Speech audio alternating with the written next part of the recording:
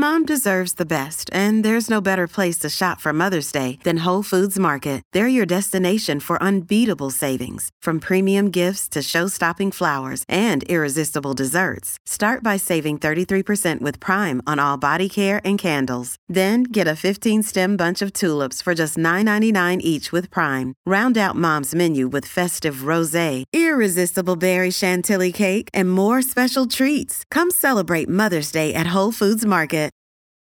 Families have a lot going on. Let Ollie help manage the mental load with new cognitive help supplements for everyone 4 and up, like delicious Lolly Focus Pops or Lolly Mellow Pops for kids. And for parents, try 3 new Brainy Chews to help you focus, chill out, or get energized. Find these cognitive health buddies for the whole fam at ollie.com. That's OLLY.com. These statements have not been evaluated by the Food and Drug Administration. This product is not intended to diagnose, treat, cure, or prevent any disease. If you're struggling to lose weight, you've probably heard about weight loss medications like Wegovy or Zepbound, and you might be wondering if they're right for you. Meet PlushCare, a leading telehealth provider with doctors who are there for you day and night to partner with you in your weight loss journey. If you qualify, they can safely prescribe you medication from the comfort of your own home. To get started, visit plushcare.com/weight-loss. That's plushcare.com/weight-loss. plushcare.com/weight-loss. Another day is here, and you're ready for it. What to wear? Check. Breakfast, lunch, and dinner? Check. Planning for what's next and how to save for it? That's where Bank of America can help. For your financial to-dos, Bank of America has experts ready to help get you closer to your goals.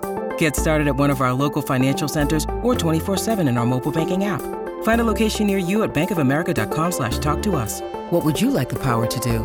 Mobile banking requires downloading the app and is only available for select devices. Message and data rates may apply. Bank of America NA, member FDIC. Hey, it's Ryan Reynolds, and I'm here with Keith, co-star of my upcoming film, If, only in theaters May 17th. Do you want to tell people the big news? All right, I'll do it. Sign up now and you'll get unlimited for $15 a month and 6 months of Paramount Plus Essential Plan on us. MintMobile.com/switch. Upfront payment of $45 equivalent to $15 per month. Unlimited over 40 gigabytes per month. Face lower speeds. Videos at 480p. Active Mint customers by 531.24 get 6 months of Paramount Plus Essential Plan. Auto renews after 6 months. Offer ends May 31st, 2024. Separate Paramount Plus registration required. Terms and conditions apply if rated PG.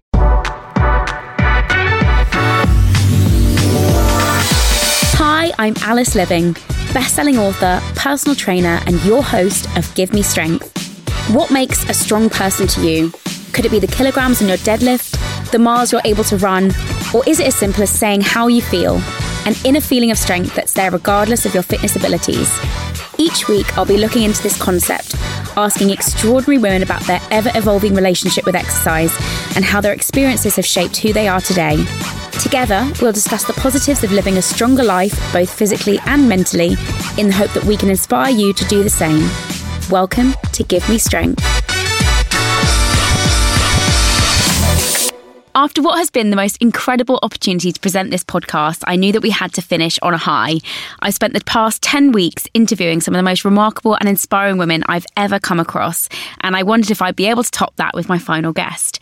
But in true It Was Meant to Be style, my final guest happened to be free just when we needed her for our final episode, and here I am, sat with one of my idols to end Series 1 with a bang. Dame Kelly Holmes is a double Olympic champion, a Dame, winner of Sports Personality of the Year, European Athlete of the Year, an honorary colonel in the British Army, an author, podcast host, and one of the UK's most popular and respected athletes.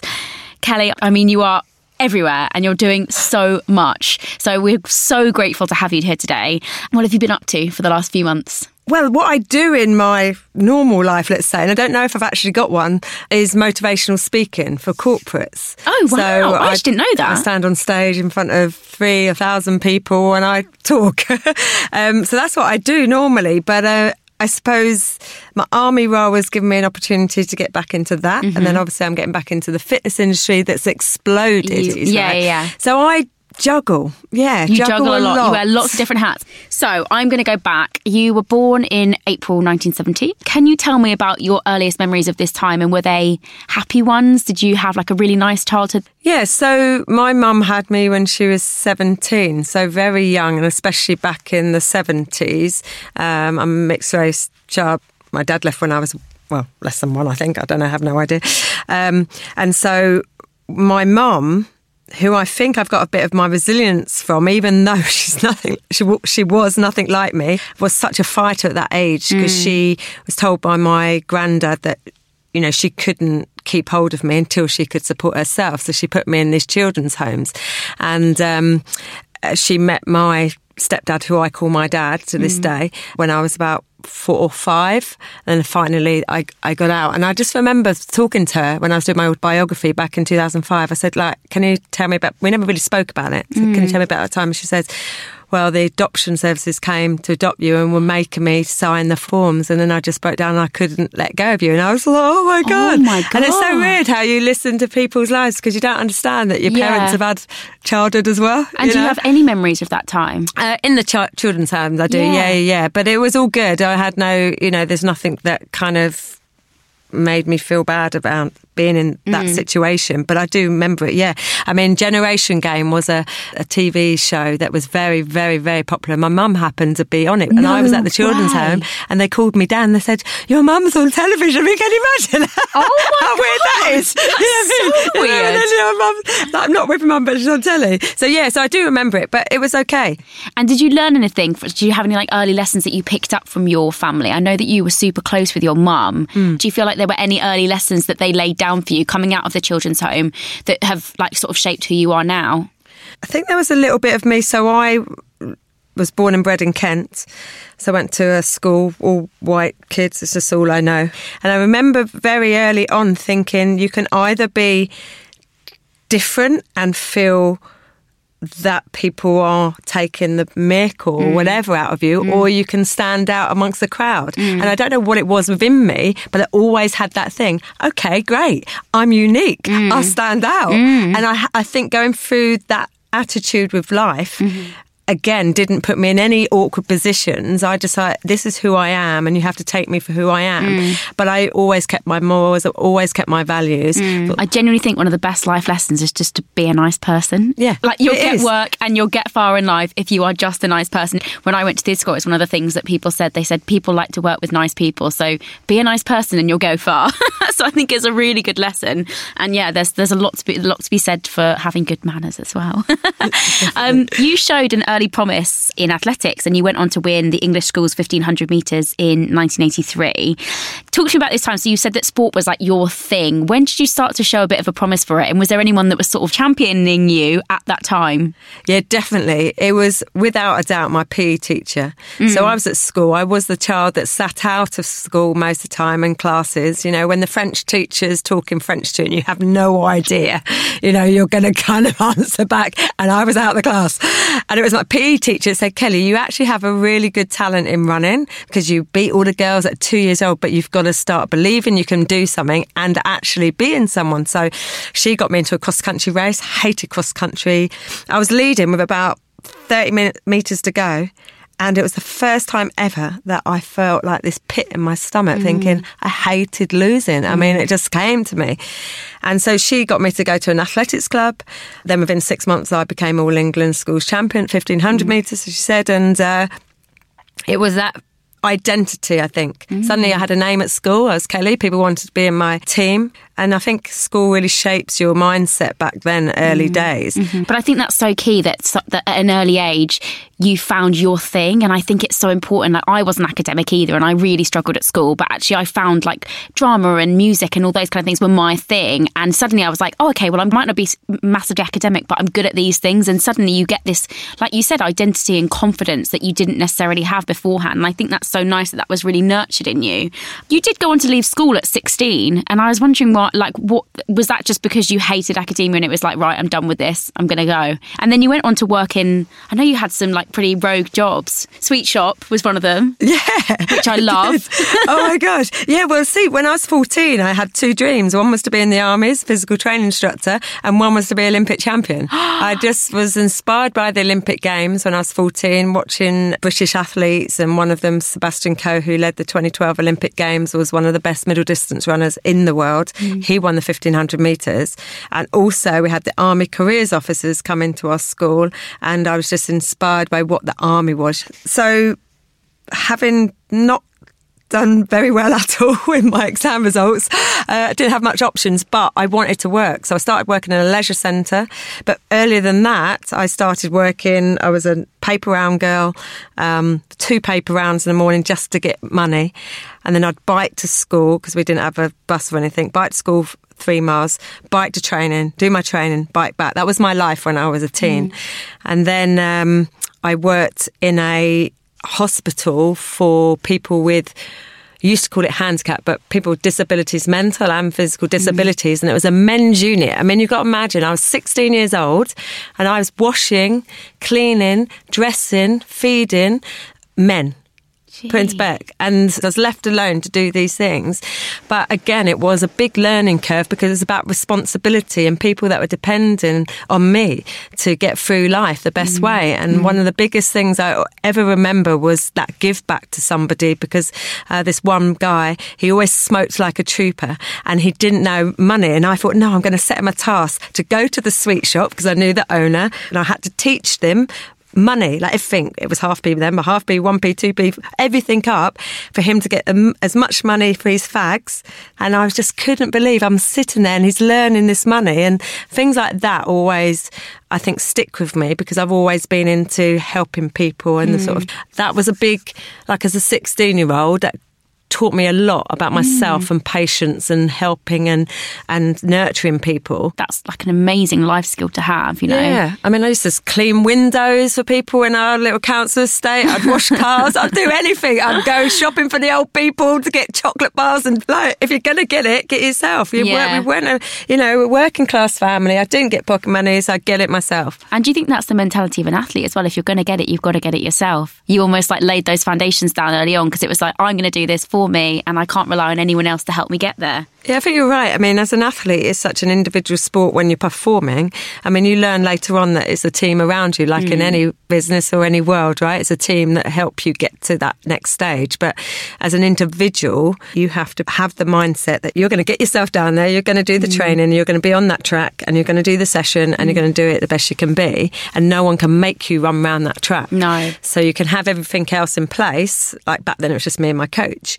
But obviously, as you get on in life, there's lots of other people. I think there was always a bit of a drive just to be successful, I suppose. I think it's amazing. And you just mentioned your coach. We've spoken to a lot of females who are all in different sports, and they all have sort of a memory of their first coach or the person that really guided their journey to success. Can you talk to me about who that person was for you?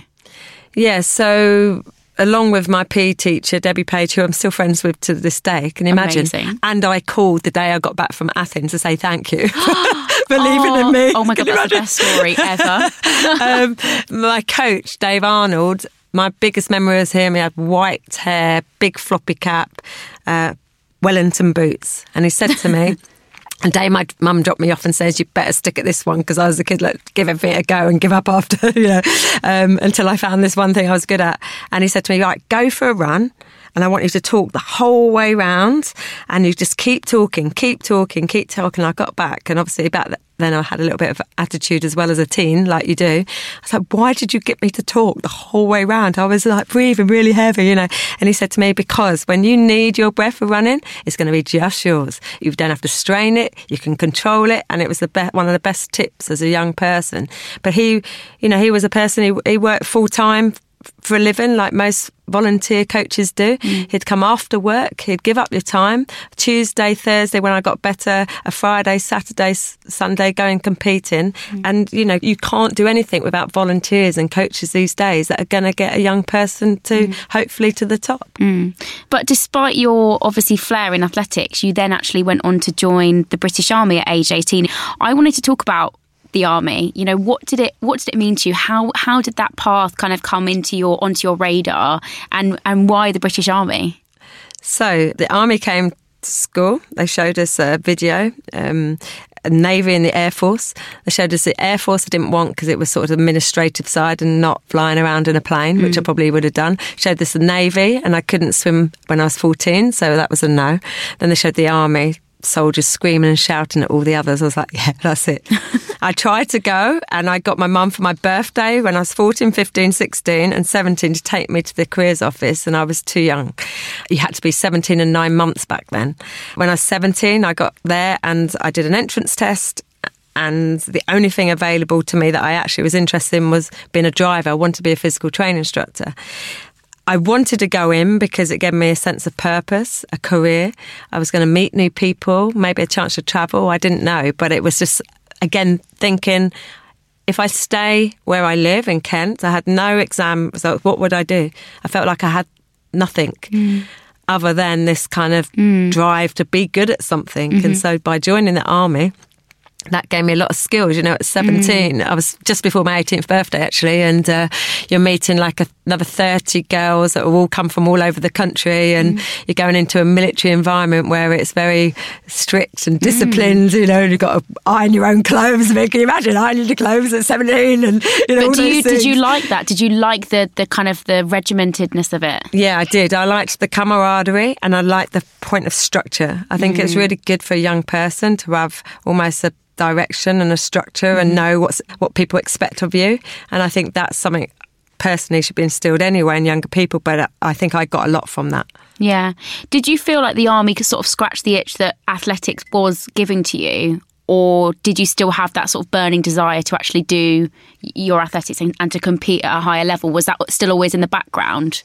Finishing athletics, my coach Dave was distraught, but I wanted to grow. I wanted to have a job, and I felt that was my way.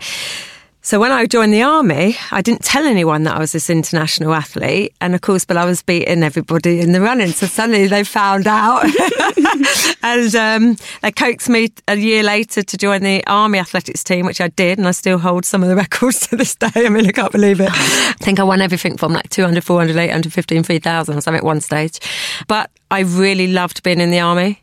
A sense of responsibility. You go through rank structures. I retraded when I was 21 to become a physical training instructor. I failed my first course, which was the first time I'd gone to a point where I thought, oh my God, someone's told me I'm really not good at this sort of sporting luck. And life generally is very subjective. It's somebody telling you you can be good. Whereas in athletics, it's black and white. Yeah. You are or you aren't. You're fast or you're not, you medal or you don't. That point was a big learning curve for me as a young person, because it's either you give up on something or you go, I'm going to prove you wrong. And I went on every single course you can ever imagine. To get into the army, I did 25 metres doggy paddle. That's how bad I was at swimming, but that's how determined I was to get in. So then I had to do my bronze medallion. I did everything so that the next time I went on my course, I was like, I am good. Do you feel like coming in as someone that is mixed race, did you feel like you had that almost more of a point to prove? Did you feel that weight on you? Or did you just think, because you'd spoken about how at that time you'd sort of saw yourself as being different, but in a good way? Yeah, I never ever looked at the colour thing. I just see me. So I never had that. I think it was just about of wanting to be accepted and proving that I could be good. Yeah. And I think that's always the thing, is like, any motivation that I've ever had, particularly like within my career, I guess, is when someone says that you can't do something, you're like, no, I'm actually going to do it. And I think that's always what motivates me. Going back to athletics though, you were persuaded to go back. I think obviously during your last time in the army, you started competing, and then after a long break training, you then went back into athletics. What was that transition like? Yeah, so I watched the Olympics again when I was 22 years old. I was inspired because there was a girl that I used to run against when I was a junior running, and I was in my barrack room in the army, so a little room with a bed and a wardrobe. And it just reignited that dream to be Olympic champion. It never went away. It's just that period of time. And within 6 months of deciding that I'll do a little bit more training. I wasn't doing a lot, to be honest. Everything was in webbing, like my combats, my boots and my, weapon and jumping over salt courses and things. I find it really hard to picture you in all of that kit. I'm like, you're so teeny tiny, and I just think, oh my God, I can't imagine you being in the army, but you did it. I did. And after 6 months, I got selected for Great Britain to run in the World Championships, and I didn't have any clue about elite level athletics at a senior. I just ran. I was kind of like, I'll just run, and ended up winning the UK championships. Like no one knew who I was, and I didn't know who I was. I just sort of ran, and then that was it. It took off. I went to World Champs, got to semi-final. Following year, I became Commonwealth Games champion in Victoria, Canada. Amazing. Still serving in the army, using my leave to go and compete, coming back and then guarding the barracks with a weapon. It was quite a... And so for me, I look at that and I just think you were clearly born to do it. Some people have to train incredibly hard, and I'm not saying that you didn't, but have to train, really, really hard to get to where they are and to achieve gold medal success. But it seems as though you just sort of had this completely natural talent to run and to run really, really well. Did you feel like you didn't need much coaching? It just sort of really came naturally to you? Yeah, it's strange because having been a junior international athlete, I suppose I had that ability to know about tactics and run well and push myself. And I do think there's a difference between somebody being very good at something and someone going, I want to be better, and pushing themselves. You would see it in your own industry where someone trains and they're training only probably really at 60 or 80%. They don't really come with an A game and train 100%. They think they're training hard, but they're not really training hard. You can see the ones that are busting a gut, Yeah. So I think I had a natural ability, but then going from that to being consistent and then being one of the best in the world, you have to train hard. And I was very lucky. I was a very strong young woman. That helped me. And actually mixing both international athletics and my career, my army career, I was different to most women. I was just sort of, I can do this, both in the head and the body. It was only when I started to do more running and less of my soldiering type work that I started to get injured, and I realise now that was definitely a detrimental effect because I was such a strong person. But it also becomes then a head game because once you become one of the best in the world, expectations come on you. You have to handle that, and still serving in the military full time and trying to use my leave to go away and compete, it's a different head game altogether. It was only when I became a full-time athlete when I was 27 did that sort of change. Yeah. You made the decision obviously to compete professionally, and you've spoken about how at that time that was when your mental health started to suffer, and it was during this time that you were diagnosed, I read, with clinical depression, which you've spoken about quite openly, and really quite brave of you to come out and talk about that because I know that it's quite a difficult thing, but you weren't actually allowed to take antidepressants, which I was quite shocked at because the fact you were competing. How difficult was that time for you? It was difficult. I think the choice to not take antidepressants later on was because I was unsure. If I go back a bit. So looking back, I think that there was a gradual build up to getting to the point where I had a mental health problem. So I've just been doing it on my Instagram at the moment and depicting all of my years as an athlete. I wrote one which was in about 2001, so 3 years before Olympics. I'd just won a bronze medal at the Sydney Games. I was 30 years old, didn't really know whether that next 4 year cycle was a good thing to go for or not, but I'd already had so many injuries, ruptured calves, torn Achilles, stress fractures, glandular fever, and at that time I'm just resilient, because I'm like, if I can come fourth at an Olympic Games getting pipped on the line with a stress fracture, I can do it. I always had that positive outlook to a negative thing. In 2001, I got chronic fatigue syndrome again. I started getting really depressed, but I didn't really know it was that because you didn't talk about it back then. I didn't know. I just thought I was upset all the time. Then I was competing still with the dream of being an Olympic champion. So I had Commonwealth Games, which I won gold in Manchester. Then I won a bronze at Europeans and medals at the Worlds.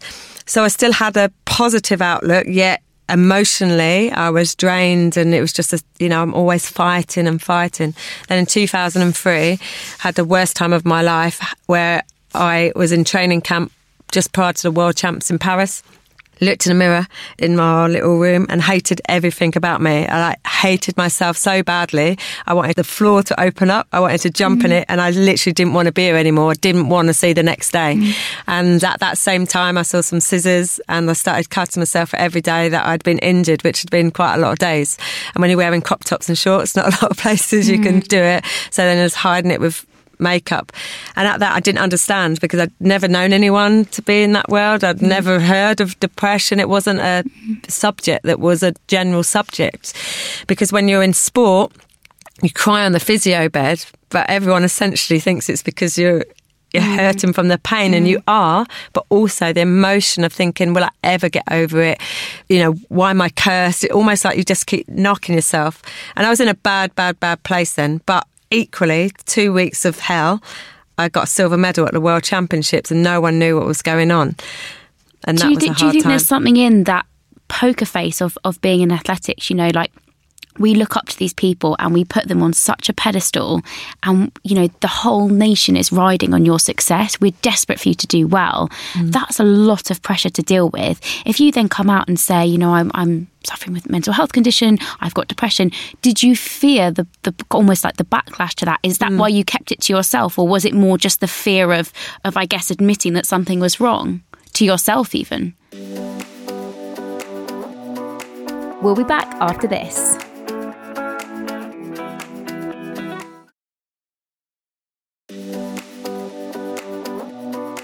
Welcome back to Give Me Strength. Well, now, you know, we're in 2019, we're open so much more to talking about it and saying, would you not come out? Back then, it wasn't even something that I'd even thought about telling anyone else. If I'd called my family and says, you know, I'm really struggling, blah, blah, they probably would have said, come home, you know, just, I didn't want to hear that. I wanted to be like the best athlete in the world. I wanted to be number one. I wanted to be Olympic champion. I didn't want to talk to my coaches and my training partners because I didn't want to bring a negative feel to the camp. So I kind of felt I can't say that I'm really upset to them. And it almost like I felt alone, you know, I felt really alone on dealing with it. And I only spoke to one person in France who, I think she was a French doctor. And I just said, this is all just going wrong. And I knew that she wouldn't know anyone. So I tried to tell her, you know, this has been going on for years, and how do I break the cycle? And she said, but you haven't given up yet. And she was the one that said to me about antidepressants, and I was so scared because I'm such a like against people taking drugs in sports so freaking bad. And I was like, but what if I don't know and I can't go into the doctor because I don't want to tell him you've given me antidepressants and ask him, are they okay? Because then they know there's something wrong. Yeah. So I didn't take them. She gave me these chocolate herbal things, which was all right because I'm into chocolate. And that was it. But I was still scared, you know, and I just thought the only thing that can keep me going is my hope. And that was the hope of achieving. Yeah. Obviously, with depression, it's something that we do speak about a lot, and it's quite openly. And you've said, you know, in 2019 now, it's almost talked about on a daily basis. There's podcasts and there's people speaking about it on social media, and I think it's wonderful. But I think when it comes to self-harm, it's one of those things that's still a bit of a taboo subject. And I'd be interested to understand, in your own words, how you would describe that experience with self-harm, because it's something that I think not many people actually understand. Yeah, I think it would be right for me to say that self-harm isn't just about cutting. It could be about somebody that has a nice calming glass of wine in an evening that then turns to half a bottle to a bottle a night because they're trying to suppress something that they don't really want to admit to or to feel. You know, it could be anything that's a self-hatred type of attack on you. It's almost like, in a weird way, having a release, that you're hurting yourself to get the tears out. It wasn't a control thing for me. It was a hatred of my body. And I felt like I didn't know what else to do. I would have either punched a wall and broke my hand or something to scream, but I couldn't scream because otherwise people would hear me. So I'm screaming in my head, you know, and I had a breakdown. You know, that was the worst time ever at that period of time, because you just do not know where to turn. You just want to cry out everything, but you can't. And you can't always explain to somebody what it is. So, you know, by self-harming, you're punishing yourself for whatever it is inside you that isn't being sorted or dealt with in the right way, because you don't know how to then go through that next stage. And I am pretty scared of seeing the numbers of young people self-harming, and you just realise then that there's a lot of struggle in society at the moment where they don't know who to turn to or what to do about whatever situation they feel they're in. I have self-harmed since as well, but also I knew the time that when my mum passed away and I did it, I knew it wasn't going to bring her back, and it made me stop. And then I was like, I'm not going to do this again because it's not an answer. But I've learnt that through I'd say because of age and sort of more mature in myself and more understanding who I am and then dealing with problems straight away. It sounds like to me that you were dealing with a lot of stuff internally and on your own. And I guess that's the nature of the sport as well, is that you do have this team around you. But like we spoke about earlier, you are going out and you're on your own and it's you versus you kind of thing. Who was your support network at this time then? Was there anyone that at that time, apart from this French doctor obviously, was there anyone that really helped pull you through? Because you said you went 2 weeks later to go and win a medal. And I'm trying to understand how you go from being in that black hole, which sounds awful, to then getting yourself together and standing on that start line thinking, I'm going to do this, I'm going to race. Yeah, that's a good question. I always say to people that sometimes you have to remember the good things that have happened and actually how good you are at something. And that helps you start to find a way to not get rid of what's going on, but to pull you through it, because I was in a bad place. I mean, I was in such a bad place, yet I was still getting ready for a championship and I didn't want to give up on that, because that was me. That was what made me feel good, made me feel happy. So it's kind of like, I got to try and do this. And no one knew what was going on, yet I stood on that rostrum with a silver medal around my neck, and not one person knew. And I didn't tell anyone. And it was only coming into 2004 when, of course, the Olympic Games was going to go. I was going to be 34. It would be my third Olympic Games. I knew I would never go any further, but I'd had such a great time since 2002. I'd been winning. I'd won 4 medals in those 2 years. I always believed, and this is where I feel very, very lucky, that I always believe in my dream. I mean, I can't explain how much it was in my head and my heart that I could do this thing. Hence why I think I carried on. But in 2004, January, I know I made this massive decision that the only thing letting me down was my body and my health, because like I said, I'd had lots of health problems. And I decided to speak to my physio, but I didn't tell her emotionally what was going on, but I said, I know the only thing stopping me is me breaking down. And it was my almost cry for help to say, I need you.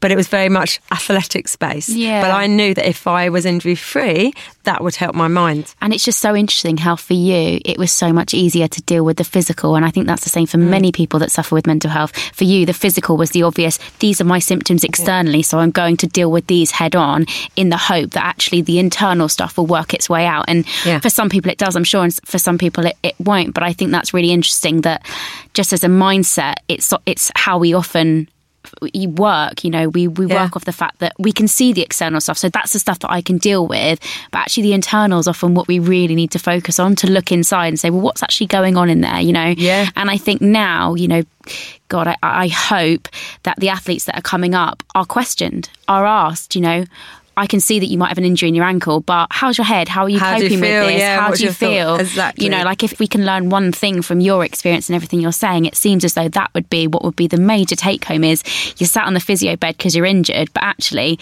how are you really doing? Because I'm sure that connection between mind and body is way more linked than we even realise.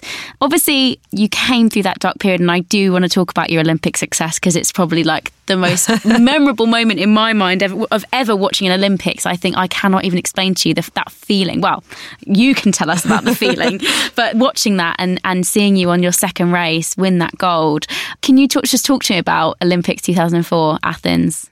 Yeah, I mean, it was an incredible time, obviously, but I think it meant more because of what had happened. And also when I'd been so close but so far, I look back and I think this was a journey. This was my life was mapped out beforehand. Winning the 800, I was complete shock, hence the photo that everyone laughs at and the videos that I show when I talk with my eyes popping out of my head. And the 1500 was a dream come true. I mean, since I was 14. And it's hard almost to describe the emotions of it, because I was so in shock about why I won the 2 goals and how I won the 2 goals. I mean, still to this day think, how the hell did I win the 800 metres? But I think I was just right. It's my first year in 7. I hadn't been injured. Because of that, I felt happier. I felt I was more in control of me, had more confidence. The team around me were great. They were just making sure every minute detail was done. I was eating better than ever. I was sleeping better than ever. And we all know those 2 things are like recipe for successes, right?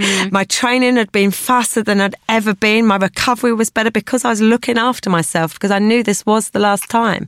And anyone around me, I was saying, please just help me not get injured or ill. Just that's all I need.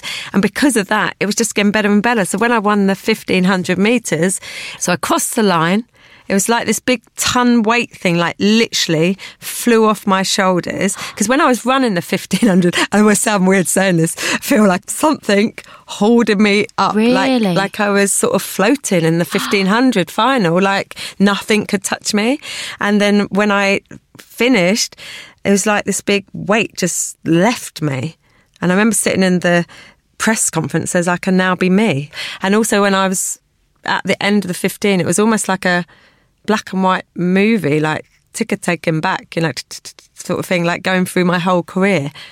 I believe in fate. I have to say, I now believe in fate. Well, also, you also believe in people saying no, and you coming back and saying, actually, I can. And I actually read something where doctors had advised you to retire because you were at the point where you were just getting so injured. I actually wrote down a list of your injuries, which is like even too long to read now. I mean, it's crazy what your body went through to the point that you were told, retire, your career is done. And actually, I also read something which is quite amazing in itself, in that someone said that your gold in Athens is described as one of Britain's greatest sporting moments, but also one to catch the nation by surprise. I don't think anyone was expecting you to do as well as you did. And almost that probably was that I'm going to prove everyone wrong mentality.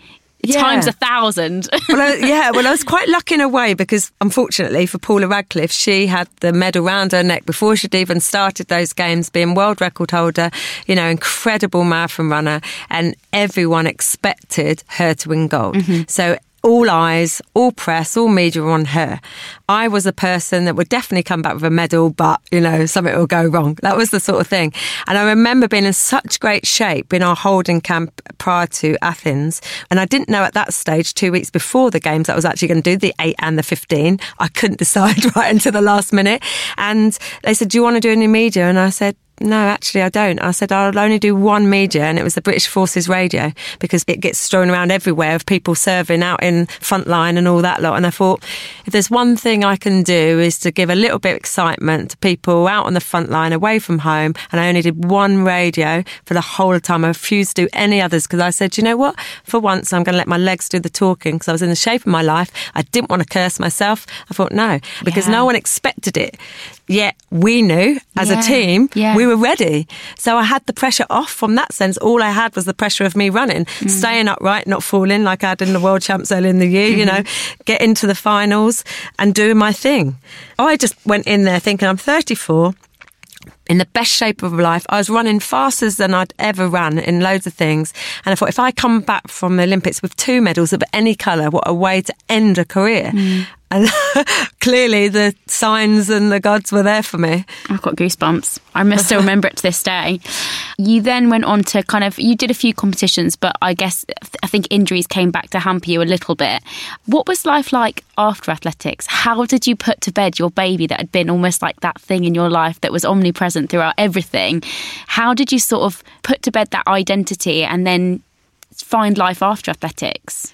It's very hard, and it's a similar situation to military people coming out of retirement. You lose your identity, the sense of who you are, what you're going to do. The structure's gone. The people you've had around you don't need to be in the way that they've been supporting you before.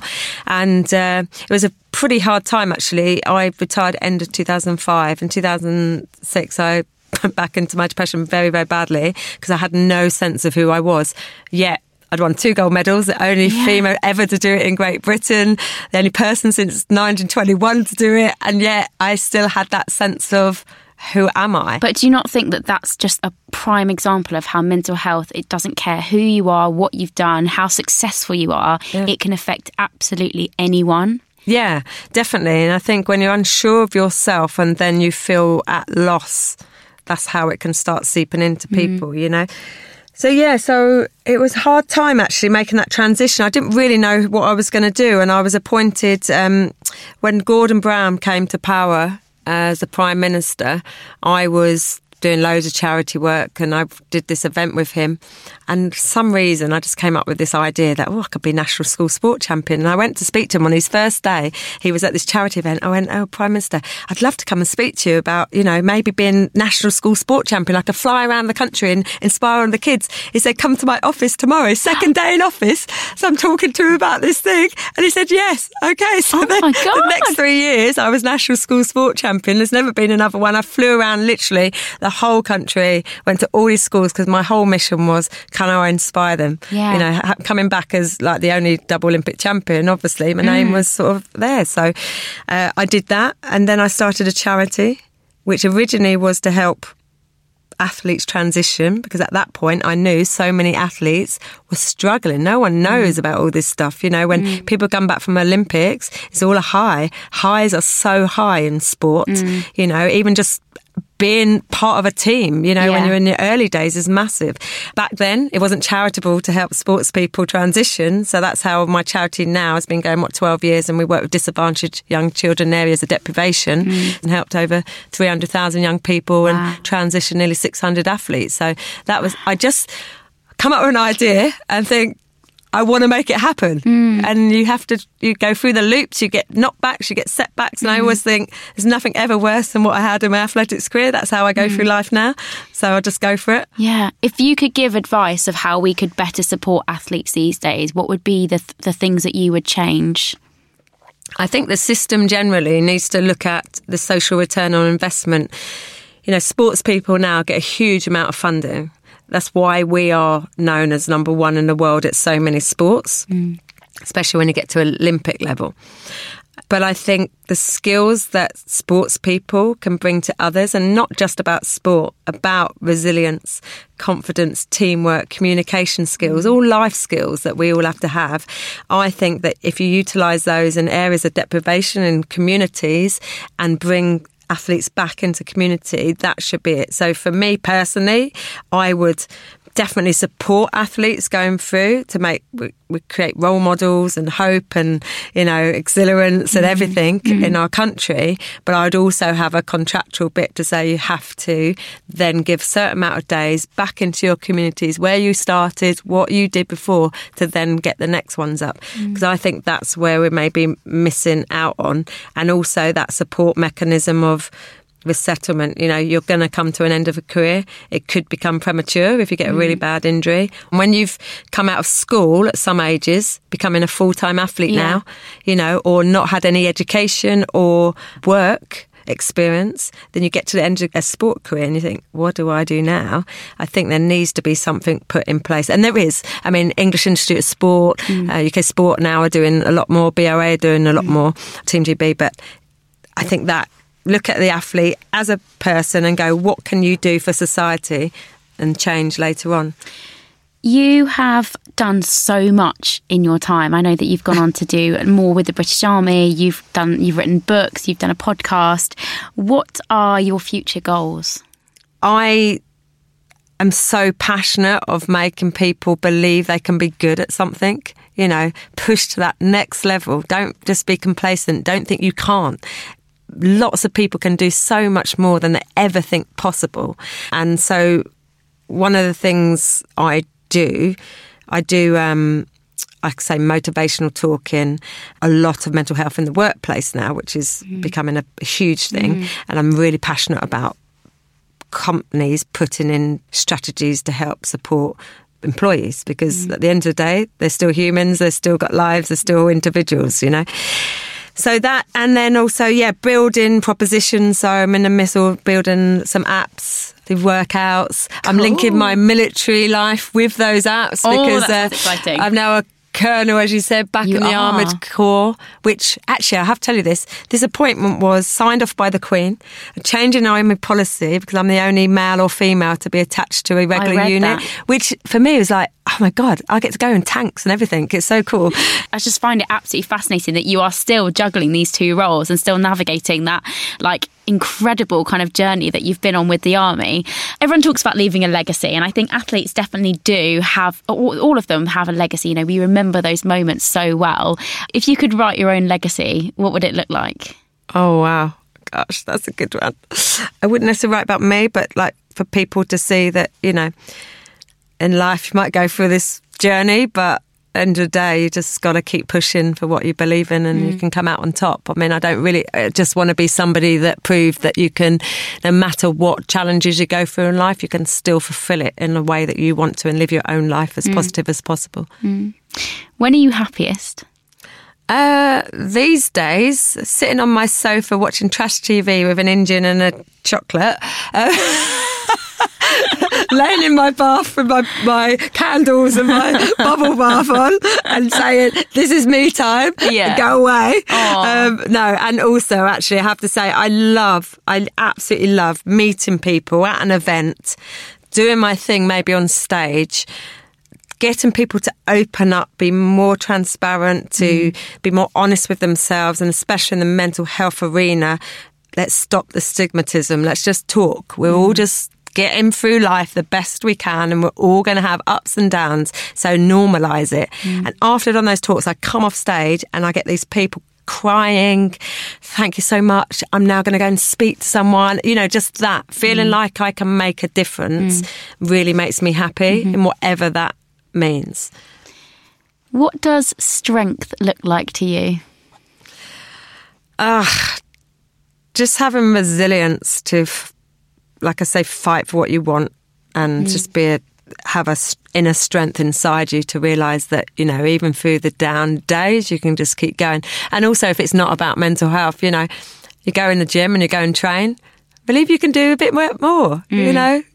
Go in there thinking, I can do this, because we all start at the bottom somewhere and you can always progress, but you can only progress if you believe you can progress. I need you like sitting on my shoulder all the time, but particularly when I'm in the gym and I'm like, oh, should I put an extra few kilos on? No, not today. I'll just stay at my usual weight. No, it's like everyone, isn't it? It's having a go. I think people can't progress without having a real definitive reason for doing it. Yeah. You know, what is your aim in life? And you have to keep that in your head all the time. This is why I am doing this. So go then and try to do it. My final question for you, which is a bit of a tough one, but I always ask it, is who in your life demonstrates strength the most? Wow. In my life, at the point when my mother was ill before she passed away, she had myeloma. She didn't want to die. She'd cry and tell me she didn't want to die. She was too young, yet she just fought through it. So at that period of time, definitely my mother.